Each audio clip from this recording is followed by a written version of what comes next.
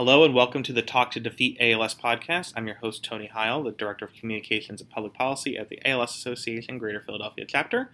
We are here with another 5-minute quick tip for people with ALS. And today we're going to be talking about the Amazon Echo and how to have a smart speaker and device in your home. Again, we're here with Elisa Brownlee, who's an expert on these kind of things. So Elisa, tell us about how an Amazon Echo can help somebody with ALS navigate their life. Yeah, and I should preface this by saying there are other smart speakers available. Google has one, Apple has one. I am specifically talking about the Echo today, which is by Amazon. But if you have questions about the others, you can email me, and my email will be broadcast at the end of this podcast. But the Echo actually has the most resources for people with ALS. It is considered, as Tony mentioned, a smart speaker. There are different versions of the Echo. There's just a small little dot, which is just a round circular device. There's a larger circular device. Then there's the Echo Show and the Echo, which actually have video. And each of them can be beneficial for people with ALS. The one thing that I hear all the time from people, especially when they have hand difficulty but they can still speak, is using the TV remote. So the Amazon Echo can be used in conjunction with a device called a Logitech Hub, okay, which is around $79 at Amazon. And you pair them together so that you would say to the Amazon Echo, you say, Alexa, turn on the television. And she'll say, okay, and your television and your cable box go on. You can change the channel. You can change the volume. You can do anything you can do with your television remote through Alexa and the Logitech Hub, which is really convenient. Because sometimes a lot of our folks, their main entertainment is watching television, and they really want access to that remote. So it does work with the major cable providers, Comcast and Verizon.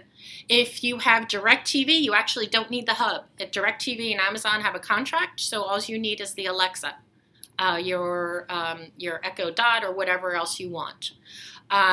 The other nice thing is that you can use the Amazon Echo for people, again, without hand function. You can actually, if you buy a book on the Kindle store, your Echo can read that out loud to you. So as long as you buy the audio version, you can listen to your book and say, Alexa, stop. The book stops and it picks up right again when you start again. You can use the smart speaker to actually work in conjunction with a smart lock. This is important for people who have home health aides or hospice nurses or other people coming in and out of their home and they don't want to give a key to. So a smart lock works with the Amazon Echo so that you can lock and unlock your door through your Echo. And if you have the Echo Show or the smaller Echo with the video, you can actually see who's at your front door if you have a Ring doorbell or a video camera up there. So it really can promote independence for people with ALS. And we're going to have a podcast about this later, about how to actually have a smart home, and most of it is being done through smart speakers. But for example, now the Echo now has a garage door opener. So if you don't want to put a special lock on your door, and if you have a garage door opener, you can now open your garage door through your Echo and let people in and out that way.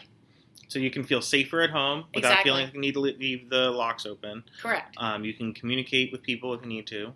You can communicate with your television and make yourself more comfortable at home. And you can also make calls. Yes. Your Echo is hooked up to, and you have to have a smartphone, I should say that, okay? And your Echo you can marry your contacts with the Echo so that I could be in my living room and I have my Echo on my windowsill and I say, call Mom, it'll call Mom through my Echo. So again, I don't have to touch the phone. So really, you could, with one of these devices, you could stay in your seat if you're not able to move, use the Amazon Echo, and call for pizza delivery. Absolutely. Or call for food and have it delivered and open up the door when they knock. Correct. And lastly, what I really want to stress is that the Amazon Echo recognizes computer-generated voices. So if you don't have verbal speech, you can still direct the Amazon Echo through your speech-generating device or through the communication app that you're using on your iPad or your smartphone. And then you would be able to help them with the questions of how to do that. Yeah. And so you're always learning all the time. Definitely a different world from when you started in the late 90s. So thank you so much, Elisa. This is a really important tool, and there's others like it, but the Amazon Echo can be a really good resource for people.